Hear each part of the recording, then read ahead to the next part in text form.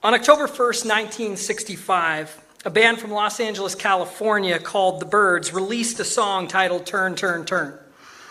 Within 3 weeks, on October 23rd, the song had entered the Billboard Hot 100 chart at number 80.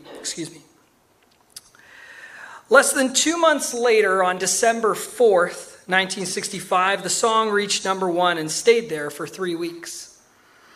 All in all, Turn, Turn, Turn stayed on the Billboard Hot 100 for 14 weeks out of 52, becoming an iconic descriptive song of the 1960s. Well, though it's been many years since Turn, Turn, Turn held the top spot in popularity, it has continued to hold a number 1 spot in another category of Billboard's Hot 100. The song holds the distinction as being the number 1 hit with the oldest lyrics. The song was first written in the early 1950s as To Everything There Is a Season by a man named Pete Seeger. However, his lyrics were taken almost verbatim from the book of Ecclesiastes, as written in the authorized 1611 King James Version of the Bible.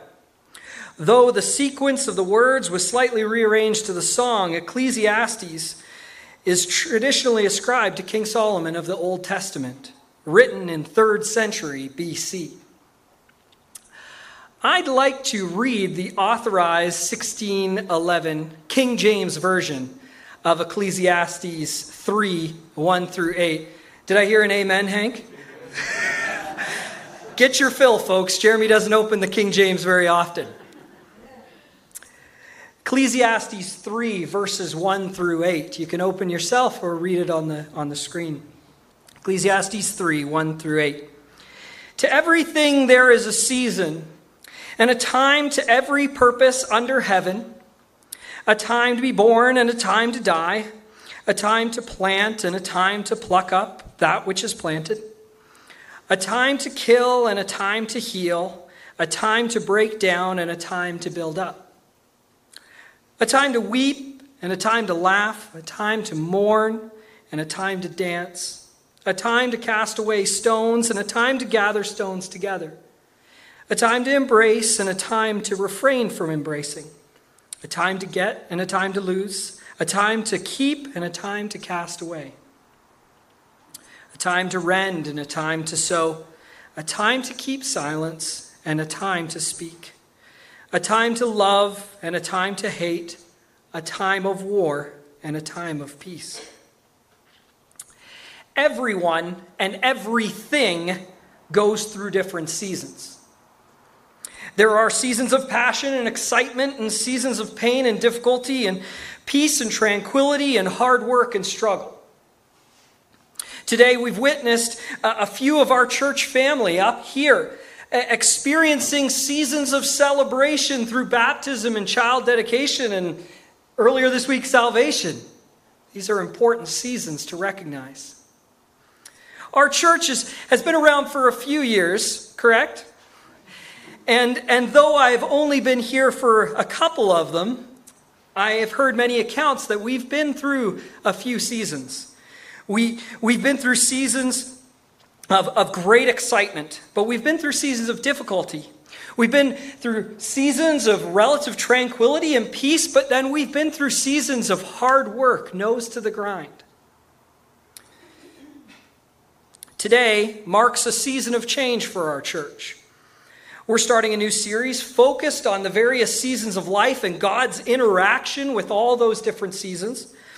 And we're starting a second service, debuting tonight at 5 p.m., trying to make more room for more people to come to know Jesus and to learn about him. And we're beginning the implementation process of our new vision, Vision 2020. As a reminder, Vision 2020 is to be an authentic, vibrant church serving and reaching our city. This is what we want to strive for and what we hopefully want to become as a church by the year 2020. And this morning, I'd like to give you a brief explanation of this new vision and how it will impact our ministries. Let's look at the words authentic and vibrant first. Authenticity is not something that the evangelical world has always excelled at in the past few years. Sometimes there's been an underlying, not direct, but underlying message that church folk should look perfect, act perfect, or be perfect, especially on Sunday mornings. This is obviously impossible. As a church, we need to be okay with imperfect people. Amen? People that don't always look the part, dress the part, or act the part. This, of course, doesn't mean that we allow any sort of behavior to take place, but it does mean that we will extend grace wherever possible. When we walk into this building, if we're not doing well and someone asks, "How's it going?" we will not say fine. We will not say good. We will have an authentic answer. If we're not doing well, we'll be okay with saying, "Things aren't going great. I'm having a difficult time."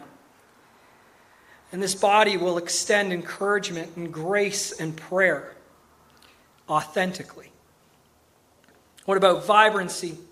Well, if we are doing well, if we're doing really great and we're feeling connected with Christ, and we're not going to be ashamed to express it.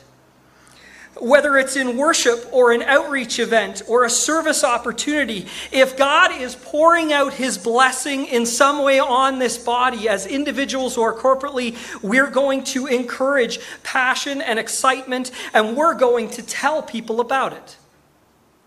Unashamed. In this next season, we're going to encourage our ministries, programs, and services to embrace authenticity and vibrancy. Now, serving and reaching our city. In recent years, we have excelled at serving our church. When anyone in this congregation is in need, people come out of the woodwork in this church to get things done. And we don't want that to stop. This is an amazing component of Whitehorse Baptist Church, and we want it to continue. However, we realize that the city of Whitehorse needs us as well.